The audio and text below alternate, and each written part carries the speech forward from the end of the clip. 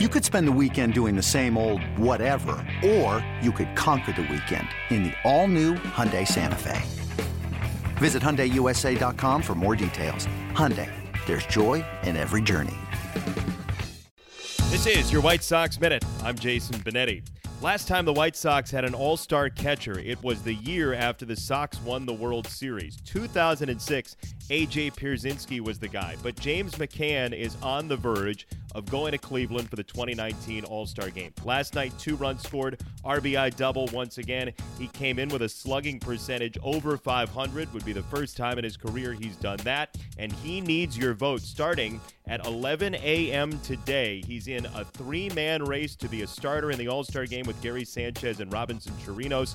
All you have to do is go to whitesox.com/vote starting 11 a.m. today, closing Thursday, 3 p.m. whitesox.com/vote or Google the name James McCann.